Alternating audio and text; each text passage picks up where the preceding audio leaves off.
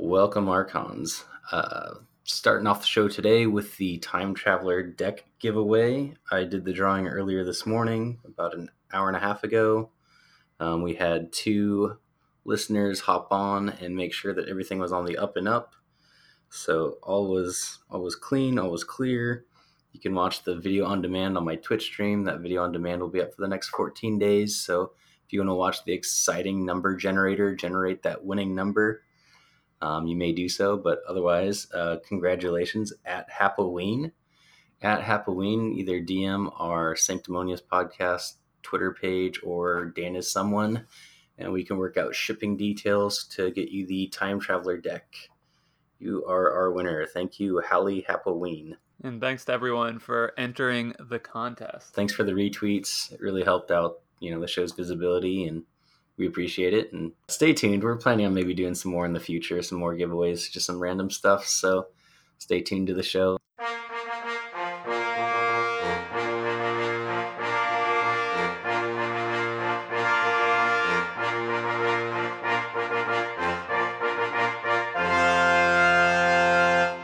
Welcome, friends, to Sanctimonious, a podcast where 2 zealous Keyforge players discuss a new Keyforge topic every week.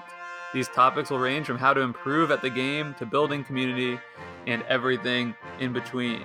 I'm Jake, and joined as always by my co-host Dan. Dan, so Sanctum House, greatest house ever or just a great house? Greatest joke house ever. My goodness, that guy is on a roll. No, Sanctum is the most efficiently boring house in the game right now. I mean, it does its thing. It doesn't care what anybody thinks about it, and it just, sticks to the board and reaps. Yeah, I want to be clear at the top that, maybe we lose a little bit of credibility if everyone thinks we really are out there thinking that Sanctum is like by far the strongest house in the game. But does lead to a pretty good Twitter bit, so. No, it's fun. I'm enjoying our Twitter's tweets. It's funny guys. I accidentally tweeted as I thought it was on my account, and I think I responded to somebody in my voice from the Sanctimonious account, and I was like, "Wait, that's not right at all." Delete tweet. Yeah. Oh crap! I just kicked over something. Okay. High quality podcasting studio there. So yeah, want to jump right into our weekly inspiration? Sure, let's do it. Okay, so my weekly inspiration, I wanted to give a very brief tournament report. So I played in a sealed tournament, and it was sort of special because what was on the line was one of those Gamma decks. So it was, if you're unfamiliar, for the Gamma trade show, they released a limited number of decks that have sort of a special logo on it, but then what's really cool is the names incorporates the name of a local game store. So I really wanted to win. The stakes were still relatively low, but it's kind of the highest stakes tournament I've been able to play in yet. So I went into it with that mentality of, I really want to do my best and try and win that prize. There were 9 people there, so I was smelling a little bit of blood in the water. I might really have a chance at pulling it off. So I opened my deck, and the deck I ended up with was called Piper L. Elicbus III. I tweeted out an image of the deck list at my Twitter, which is at Jake Freed, if you want to look more fully. But it was a Sanctum Logos Mars deck, which wasn't exactly what I was hoping for.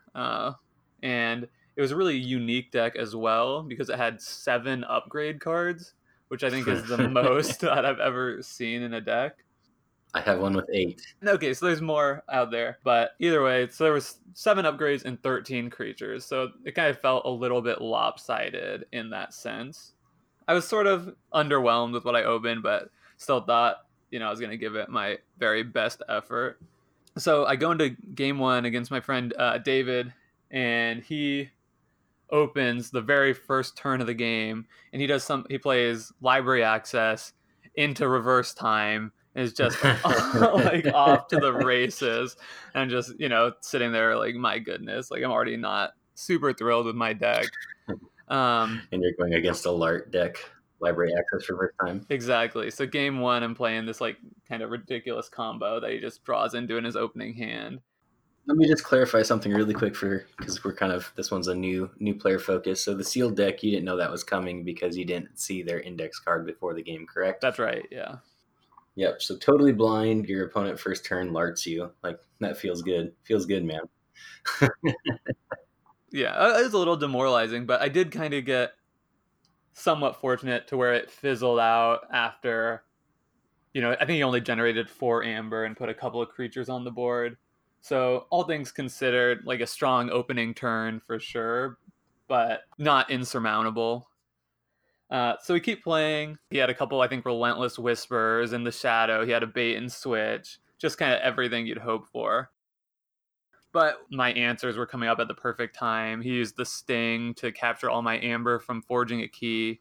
And then I had the effervescent principle in hand to sort of shut down that play, which would have otherwise probably led to a runaway victory for him. Nice. Very nice. I kind of felt grimy because I end up winning on time, and so it goes to time on his turn, and then it goes back to me for a chance to like sort of answer whatever's going on the board. And this is my first time ever going to time in a tournament, and I really felt bad about it because there were a couple of turns, like this deck I was using is so weird that I went like really deep in the tank and had to think pretty hard about some of these plays.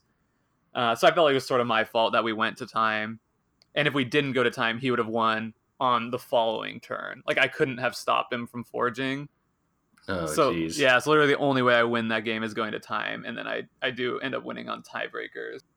Yeah, you are a scumbag. My goodness. Yeah. So I'm sorry. I'm sorry, David, man. If you're listening to this, that was a rough one, but I was, feeling proud of the way I played to get to that point against such a strong deck. Sure. Games 2 and 3, just really briefly, they were kind of uneventful. In the second game, I played against a really nice player, but he just wasn't able to ever get anything going, and I was able to win very quickly.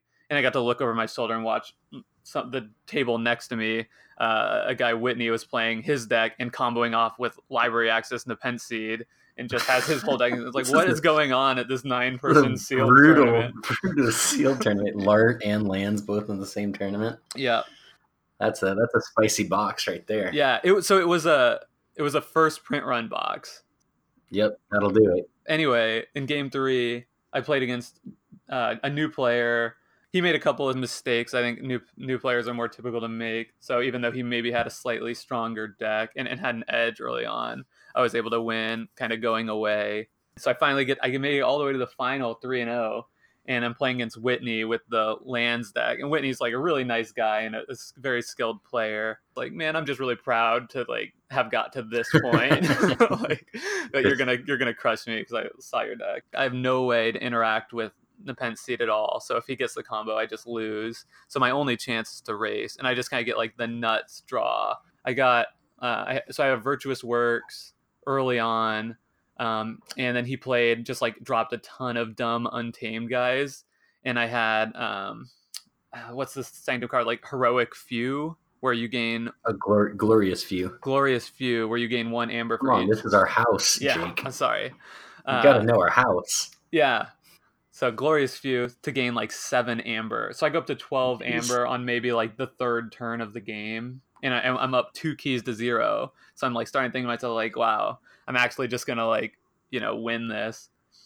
And then the next... and then Keyforge happens. Right. And so I'm like, okay, if he doesn't get the combo, I'm good. And then the next turn he plays Ether Spider with a Dominator, giant taunt guy on its side. And I just like flip over my Archon card and start scanning my deck list. And I'm like, oh wait, I just like can't beat that. And like I have 0 like removal cards. So my whole strategy from that point on is just to like kamikaze my guys. I start whittling down the Dominator, and he drops another one on the other side of the spider. And that was game. Well played, sir. Well played. It was a great game and very worthy champion, and it was a super fun time. So that was my weekly inspiration. Good deal. That sounds fun. That sounds like a lot of fun. All right, I have 2, and I'll do them quick since Jake got a little blowhardy there. Sorry. I was giving you a hard time. All right, so I found an interview online. They introduced Brooks Clark, who finished second at Vault Tour Denver. And there's a part of the article that really stood out to me. They asked him about the 3 decks he chose and why he chose them. And he's like, well, I picked the 3 decks I'm most comfortable with. I've got 300 plus games with Bombfoot. And like I had to read it like twice. It was like 300 plus games. And then like further on in the sentence, he's like, and yeah, and the other 2 I've got about 150 games each with. And I was like, oh, yeah, so I'm really just scratching the surface with some of my decks. Like some of my best decks, I was like, oh yeah, I've got like 30 or 40 games played. I'm feeling pretty good about these decks. But I thought about it, and yeah, like 300 plus games. Like probably don't have the time to get there, but it just really shows to play at a high level over like a 2-day event like that, and to really do well. Like you really like knowing your deck in and out is probably like the most important thing you can do. Like don't audible to some random deck on the day of that you've played like 15 games with, because you're not going to have the reps necessary and the knowledge necessary to how to play against different types of decks. Your buddy hands you a sweet list, and you're like, I'll just go with this. Right. Don't do that. I'll just go with like this deck is rated 101 SAS. I'm going to run this today with no previous reps. Like, yeah, you might do okay with it. Like I'd probably do okay, but there's going to be games where I'm just not going to be sure what I'm supposed to be doing, like which line I'm supposed to take. And so, yeah, so I've been consciously trying to run my top 3 to 4 decks much more now. And that kind of hurts my soul a little bit, because I do really enjoy like just grabbing random lists and just playing different lists game after game. But yeah, so that was one big inspiration for me this week. My other inspiration is I played a 2-hour stream a few nights ago against Mr. Sadistic from the Key Charge GG podcast. What's up, guys? And the very last game we played, gosh, this amazing back and forth game. It was just haymakers back and forth. I think when I looked at the Crucible tracker, I think he was in check 11 times somehow, and he still hadn't won the game. Like I was just playing every like denial card at the exact right time to just keep him off forging. It was 2-2. I get to 6 amber, and then I go to 8 amber, and then I pass the turn, and I completely realize, like, as soon as I pass the turn, I'm like, oh, he's got 2 Drumbles in his deck and like 3 Terrors. He's probably going to go Drumble, Terror here and win the game. And that's exactly what happened. And I did figure out in my stream how to make it so both hands are revealed on stream. So if you do want to go back and watch that stream, it is on the video on demand. I think it was like May 7th. And this game was the last game played. But yeah, like I looked back at it, I went back and watched my own VOD stream afterwards, and yeah, he had no answers. So if I would have stayed at 6, I win the game. That was like his best deck. And I'd played against it a couple of times before. So, I mean, I kind of knew like it's all about Drumbles and capture and terrors and stuff. So it was just such a frustrating moment, because I played so well the entire game to put myself in that situation to win, and just blew it. So frustrated, because I mean, that's been one of my weaknesses so far in Keyforge, is those 2-2 games. I don't know. I just get so bloodthirsty. You just want to like really finish them and grind them out. And it's bitten me a couple of times now. So something I'm still improving. Yeah, that's such a hard thing to do, is make that call of when not to gain maximum amber. Because usually it's not right, but to identify those times and make that. No, in the notes here I have it opponent index card awareness. Like I knew I'd looked at that, I'd looked at his list a couple of times since I played it a couple of times that night. And yeah, I knew he had 2 Drumbles. I knew he had the capture. Maybe there was no reason to go over 6. I mean, there just wasn't. If I stay at 6, even if he has shreds, like even a single shred, I don't remember the list exactly. The worst he could have done is put me down to 3, and then his terrors wouldn't have triggered to put him back over 6 again, because I'd used every form of steel that I had to keep him off the forges the previous turns. Yeah. Well, if you flip it to the other perspective of Mr. Sadistic, I think it's also a good lesson about keep playing to every out, because he literally had 1 out and played to that situation and then got the reward for it. So, really good play on his part. Yep. No, and he had the Drumbles in archives too. He was just waiting for when he needed them. Important to remember what's on your opponent's index card in their deck, and that's my inspiration. Play your deck a lot, really get familiar with it, especially if you're going to a big event and you're hoping to do well, just jam games. But yeah, we'll get to that.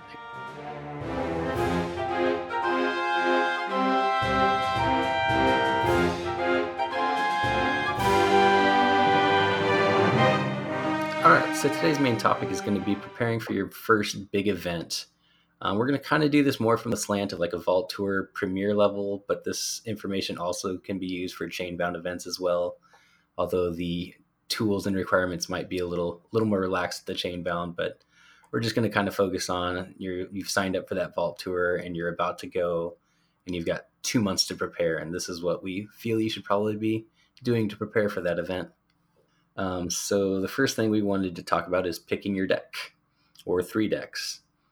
For sealed deck, I mean, you're not really going to get to pick a deck, so Yeah. don't worry about that. But so for picking your deck that you want to play in an event, you want to choose the deck that you feel are the best, and that you have a lot of reps with. And like I said, in the inspiration, I mean, Brooks had played his Bombfoot deck 300 plus times. I'm not saying we all need to get to about 300 plus games played with a deck, but you do want to play a bunch of games with those decks so you do know the ins and outs and the different lines the deck can take and how it matches up against different kind of deck archetypes that are out there. Agreed. And I think it's intuitive that you want to pick a deck that you played a lot because you'll know how to play it well. What's less intuitive is if you're playing at a big event where you're going to be playing for 8+ hours in a single day.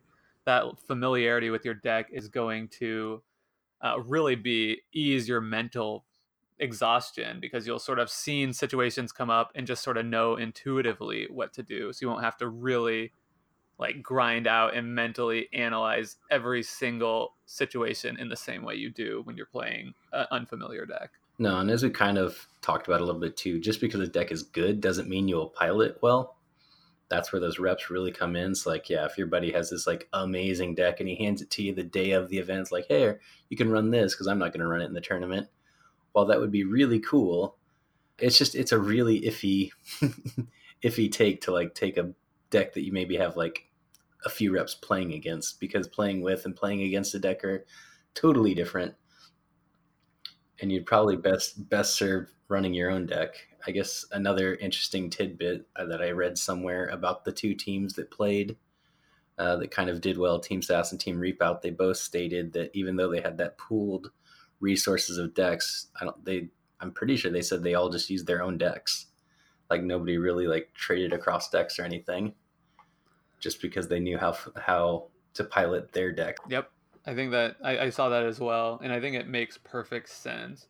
I guess one caveat could be if you really only own a couple of decks and somebody, and you don't have access to something that's reasonably competitive, then maybe you could pick up something, borrow something, but other than that, go with what you know. Yeah, and I mean, if you're in that situation, definitely reach out to your friend or whoever that you're going to borrow the deck from ahead of time, and make sure you can get it ahead of time so you can practice with it. I mean, you just don't want to show up the day of with a brand new deck. You don't want to play sealed when everybody else is playing Archon. Yeah, great way to put it. All right, so our next point is you want to try to pick a deck that's going to fare well with the expected meta, as well as doing some research ahead of time to determine what the meta might be. This is kind of a critical one in the card game world. It pretty much affects all card games where when you go to an event, you're trying to pick a deck that you think is going to do well against the other decks, a deck that you can pilot well that fits your particular play style, and one that's not going to put you at like a drastic disadvantage in the majority of what you think your matchups will be. But this is always a really hard one to determine because, yeah, the meta changes. And if you make the wrong call, then yeah, you might just have a bad day. But if you make the right call where you give yourself a leg up on your competition, it can help propel you to a lot more success on the day. Yeah, let's give an example of sort of what we're talking about here, just in case people aren't really familiar with the concept of the meta and making a call. So in the most recent Vault Tour, because the library access Nepenthe Seed combo decks had been doing very well and outperforming sort of their expected representation at the other previous Vault Tours, a lot of people thought and rightly so, that these decks were a problem. And so they chose to bring a deck that had a way to interact and sort of disrupt that combo. So even though your best deck in a vacuum, your best win rate on the Crucible might not have an answer to that, so you actually end up taking your second best deck to the tournament because you know you're likely to face these types of decks. Yep, no, that's it exactly. And I read all these tournament reports and everything, and again, a lot of the day two people were talking about how on day two they tried to get into their deck, and this is talking about Denver, so whatever deck they were on after day one was the deck they got to take to day two. And a lot of them said they tried to get away from artifact strategies, figuring on day two they'd be running into people packing artifact hate. So they went for more speed decks, it seems, on day two to kind of go against the meta. So it was a good meta call since we saw two decks that are probably more speed control oriented than actual lands oriented. Yeah, and I think that's such a healthy thing for the game. A lot of people were sort of wondering what a meta would even look like in a unique deck game.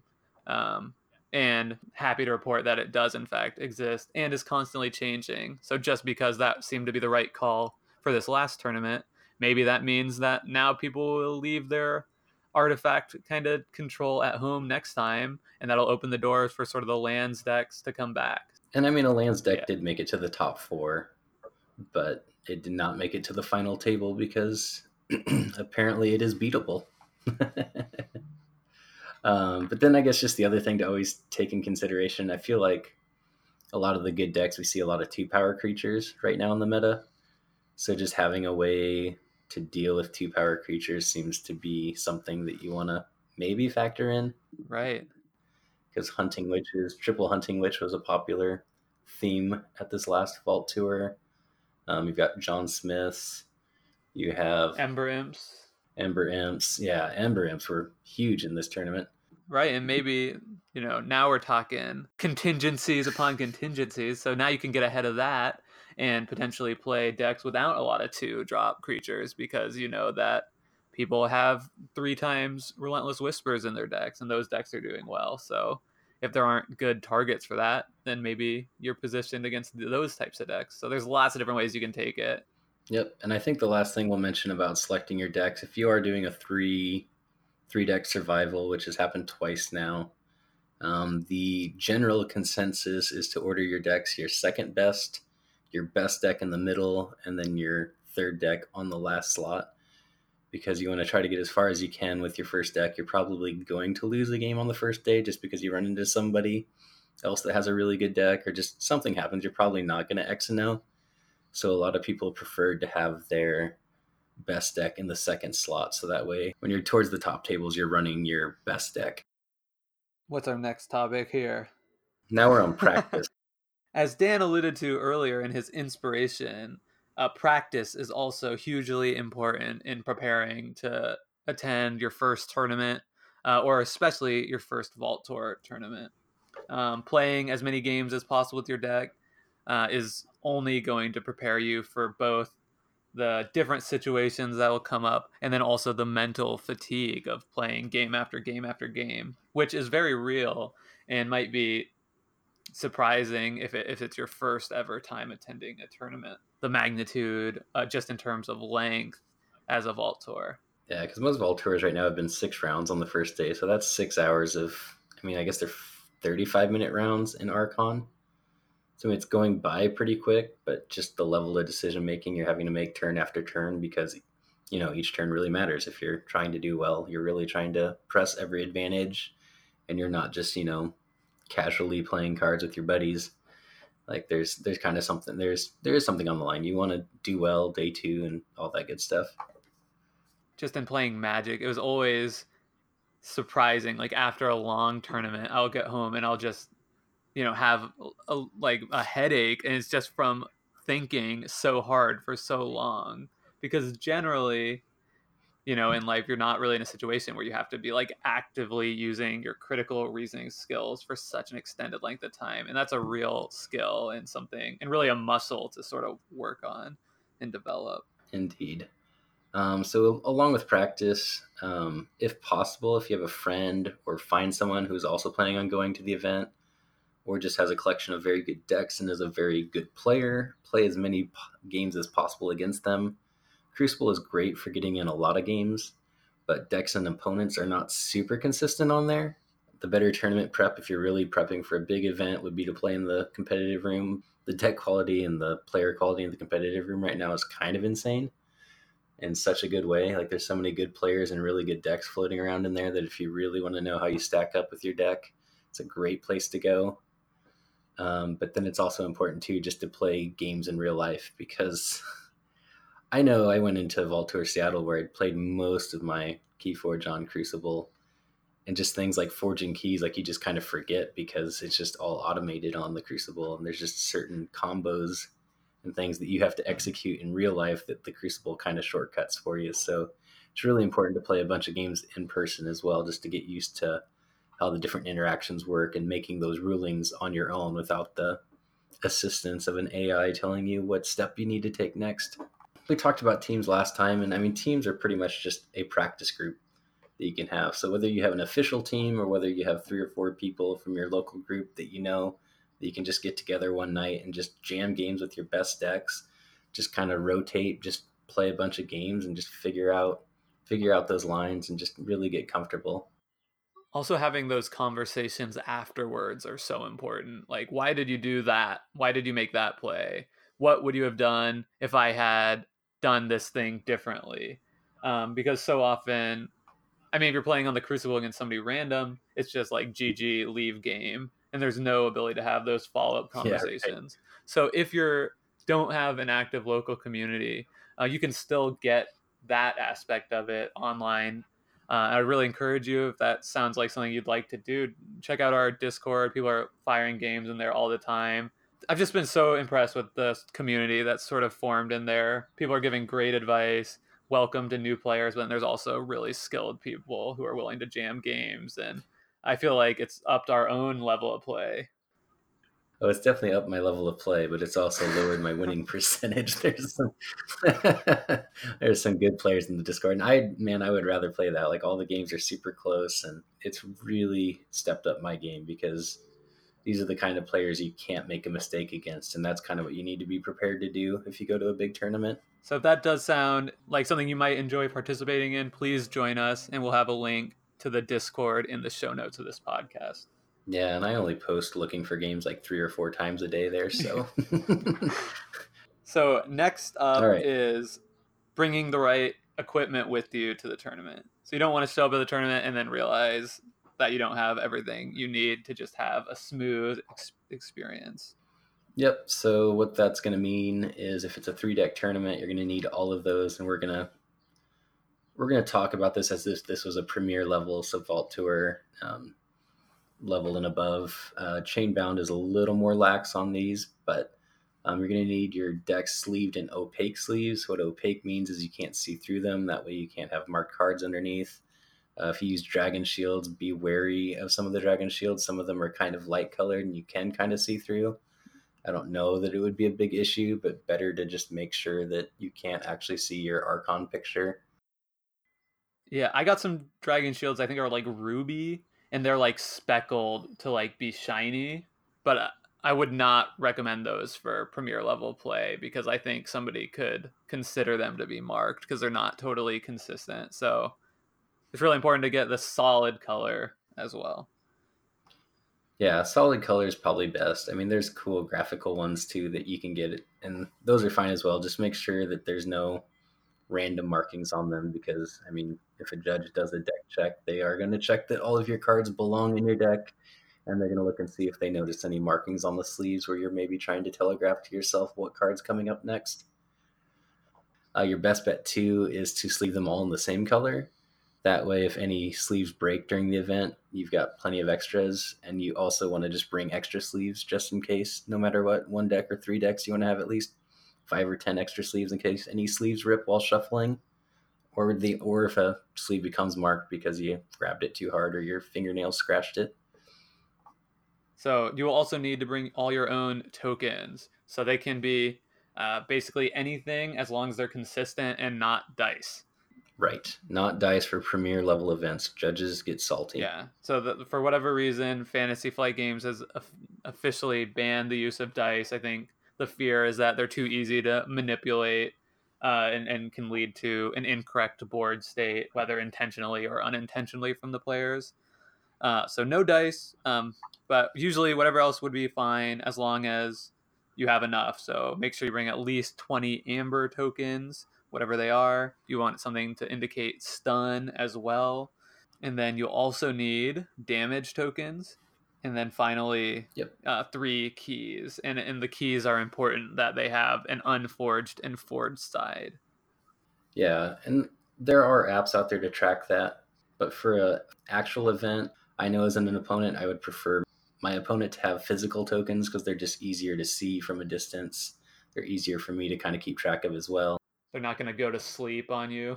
And then you're like, what's going Yeah, on? right. No, there was an unfortunate story apparently at Vault Tour Seattle where somebody was using a phone app and the player across from them didn't realize they were at 2 keys, thought they just didn't realize they had that many keys.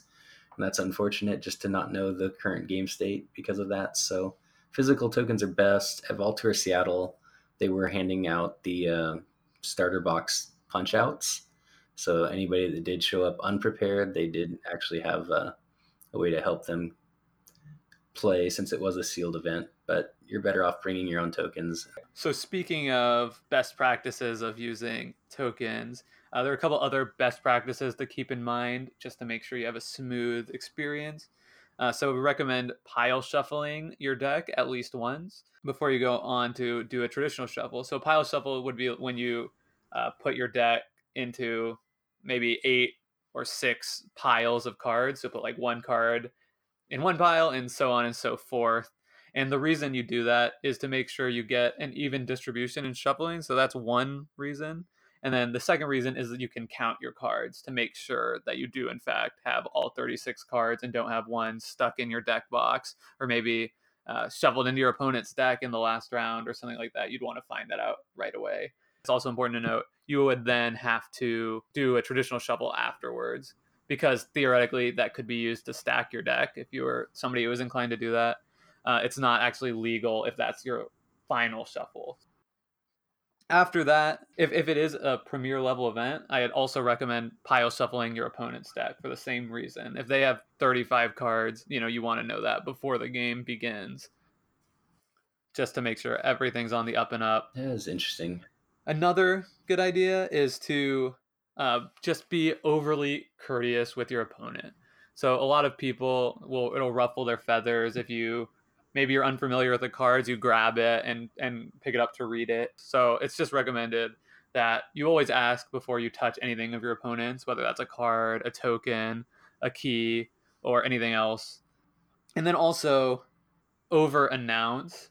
So I've had a situation come up where, even though I announced that I had, and flipped my key, my opponent didn't realize I'd flipped my third key, and it kind of created an uncomfortable conclusion to the game because, he felt as though You snuck it in there.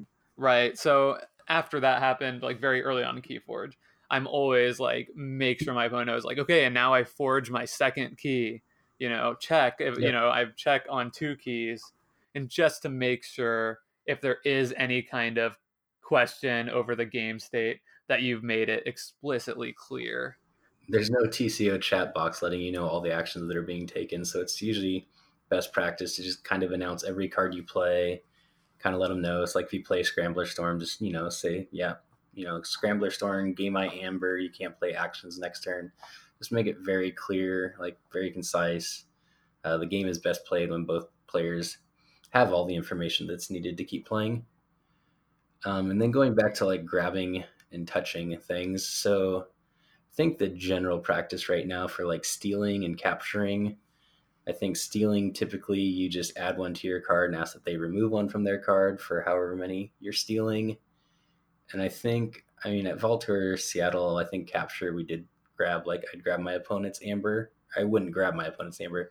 They would place their amber on the creature that was capturing. Has that been kind of the same way in your area there, Jake? Yeah, that's my experience. And usually I don't want to like freak people out that's super uptight because that's not what it is at all. Everyone's been super kind as long as you're just make the small effort. Like, hey, can I read that card? Like, sure, no problem. Yeah. Hey, I capture one. Is it cool if I take this off? Like, yeah, no, like nobody, like everybody's there to have fun and play the game. But Yep. it's just kind of like a better safe than sorry type thing. Yeah. So gaming fuel is our next one. Get the necessary amount of sleep the night before to be rested at the event. Like, it's great to play test the night before, but try to cut it off early enough that you're going to get good 6 to 8 hours of sleep because, like Jake said, it's a taxing day when you're making that many high level decisions turn after turn, hour after hour. It will leave you kind of like brain mushed at the end of the day. So you want to start with a fresh rested body, fresh rested mind. Make sure to eat a good breakfast before the event. Again, very taxing. You just want to make sure you have energy to keep you going throughout the day. Bring a beverage, preferably water, but to stay hydrated while you're playing. But I mean, if you need that energy drink or coffee in the morning to help you get going, but just make sure I would bring a bottle because there's usually water fountains somewhere in the area that you can fill it up so you can stay hydrated and not, be sitting there with cotton mouth in the third round and having that affect your decision planning. And then I usually get a couple of snacks too. I'll like just some nuts or something like granola bars or fruit snacks or something, just something to kind of munch on. Typically, you will get a lunch break if it's a long day, but just kind of getting like that little energy shot in between rounds is kind of nice to just chew on something, get a little added energy. The next one is just travel preparations. I think we can just suffice this to say try and get there a little bit early. You don't want to be stressed out because you're walking at the last minute trying to figure out, how to where you need to go, how you need to check in, etc. So just try and get there a little early so you can have a seat, take a breath, and sort of just get ready to play. Yep, and just double check any directions. So if you're traveling someplace new, just really make sure you've ensured that you're going to the right place and that you're allowing yourself enough time. If you have to fly in, make sure your flight gets in early enough that you can get your bag or whatever you need to get in a car and get there. So just you do not want to spend all that time and money and then take a game loss or lose your spot in the event because you didn't check in on time. And the final one, this one's really important to me, is just bringing the right state of mind, the right mentality to the event. One thing I've learned over really from playing like competitive sports is a philosophy that I always carry with me, and I've taught to teammates and when I've done coaching as well. Is you win because you're having fun, not the other way around. I think a lot of people, especially for whatever reason in competitive card game circles, sort of have this mentality that like I'm there to win, and that's like what gives me satisfaction is winning games. And I think that's just a very backwards way to go about it. Not only because if you don't then win, you're setting yourself up to have a terrible experience, and let's be honest, only one person can ultimately win their final game at an event. But also because if you're having fun, you're just satisfied what you're doing, you're relaxed, you're just gonna perform better. And whether that's at work, on the soccer field, or a Keyforge tournament, I think that really carries throughout. Nope, definitely. Like when you're relaxed and having a good time, like your mind isn't afraid of the what ifs. You're relaxed, you're making decisions, you've practiced with your deck, you're feeling good about it. There's a poker concept that's also been mentioned in other card games, but going on tilt. So on tilt means that maybe you lost a game you thought you should have won, or maybe something just happens and it just kind of like sets you off. Now you're in this like agitated, angry, like things are going against me state of mind. And once you go into tilt, it's hard to get out of it. One, and two, it tends to be very detrimental to your play because now you're playing as if the odds are stacked against you, and it's a bad mindset to get in, and it happens to everybody too. I mean, I've been on tilt during tournaments, I've been on tilt on the disc golf course. Once you get there too, it's just it doesn't help anything. It's one of those things where something bad happens, you just kind of have to go, well, I lost that game, I made this mistake here, this game's over, but now I'm just X and one, I can still make it, just gotta refocus and go into the next game. Yeah, I think that's a great way to put it. And that's another place where sort of friends and If you have people you're there at the event with, like, talk to them, and then if they're the one having a hard time, just try and support them. Let them know, it's like, that sucks, but let's refocus and win the next game. And we're all here to have a good time and sort of enjoy this shared niche nerdy hobby of Keyforge. For sure.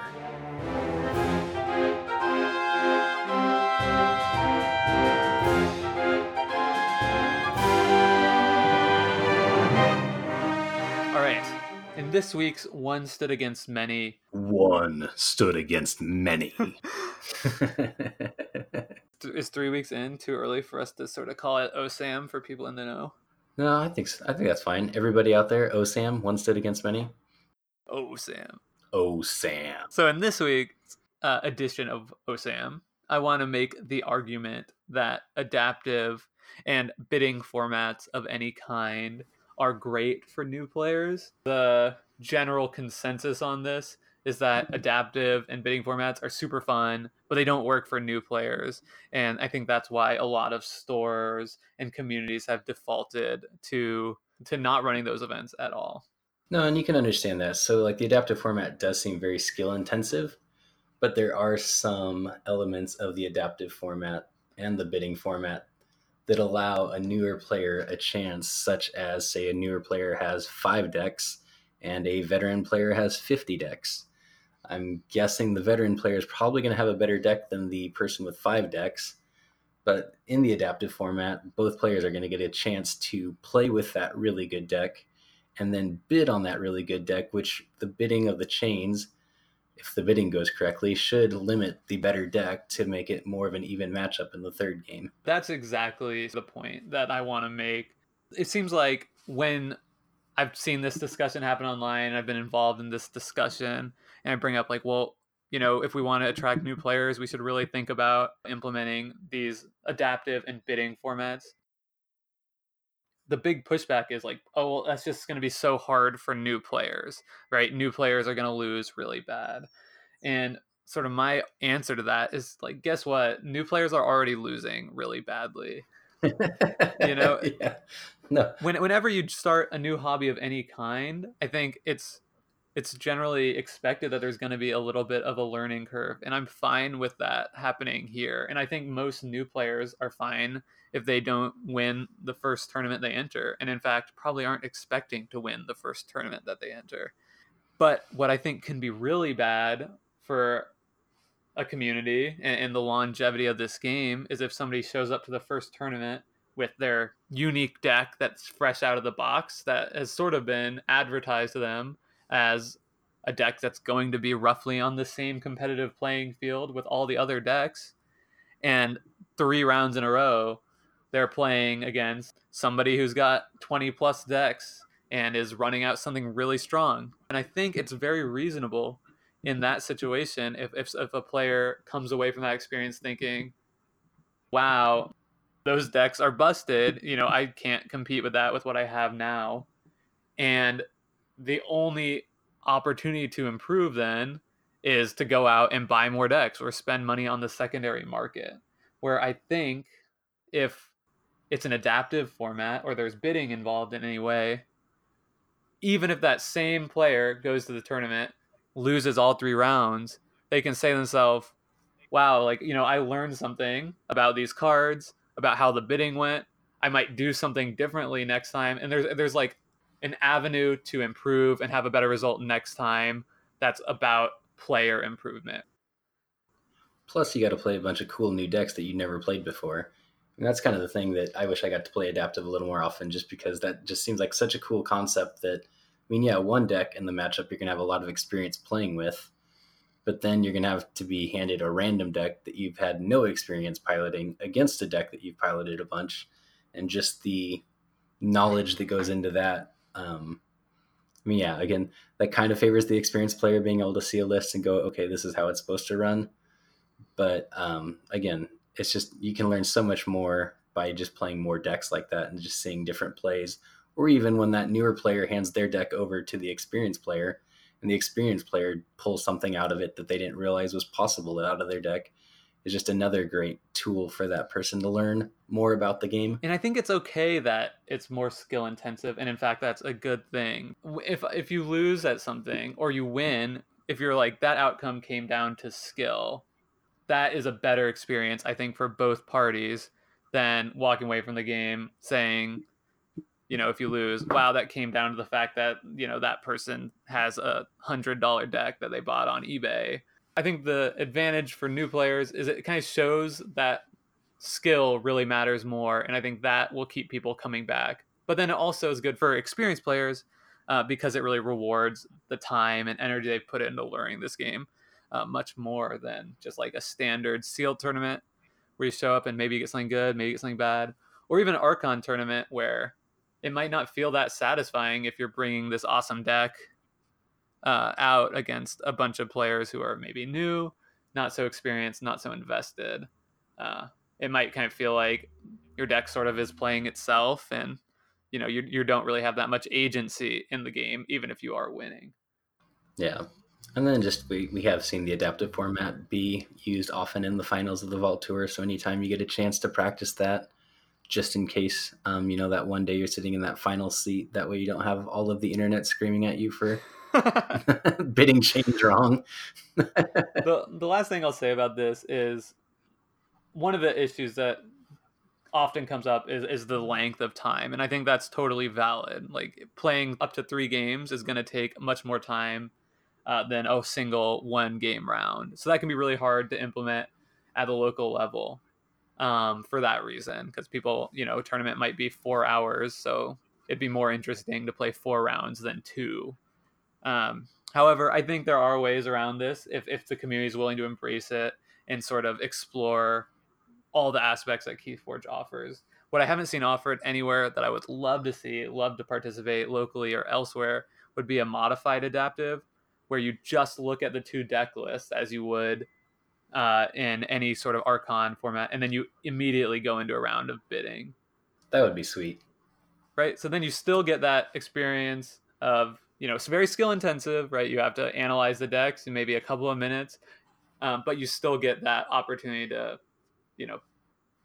to demonstrate that you won via skill as opposed to simply a matter of deck list. So I would really encourage people to explore that opportunity. If anyone has played that and wants to report back, I'd love to hear about your experience.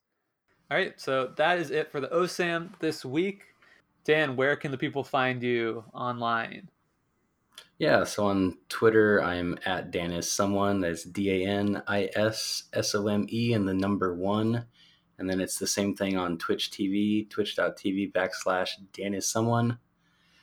And those are my 2 major ones. And then we also have our Discord, which will have the link in the show notes. So come on the Discord. We have it's a pretty active server. It's one of the more active ones that I'm involved in right now, which has been really fun and a lot of good discussions and looking for games. So if you want to see your play skill go up and your winning percentage go down, join. Absolutely. You are so welcome. We would love to have all of you join us for an even more robust conversation. Once again, I'm Jake. You can find me at Jake Fried. That's JAKEFRYD at Twitter, at Twitch TV, and I'm also on the Discord. Love to jam games against any of you. So that's all for this week. Thanks so much for joining us. Until next time. All hail House Sanctum. Glory in our blinding lights. Go forth on your epic quest. Forge those keys.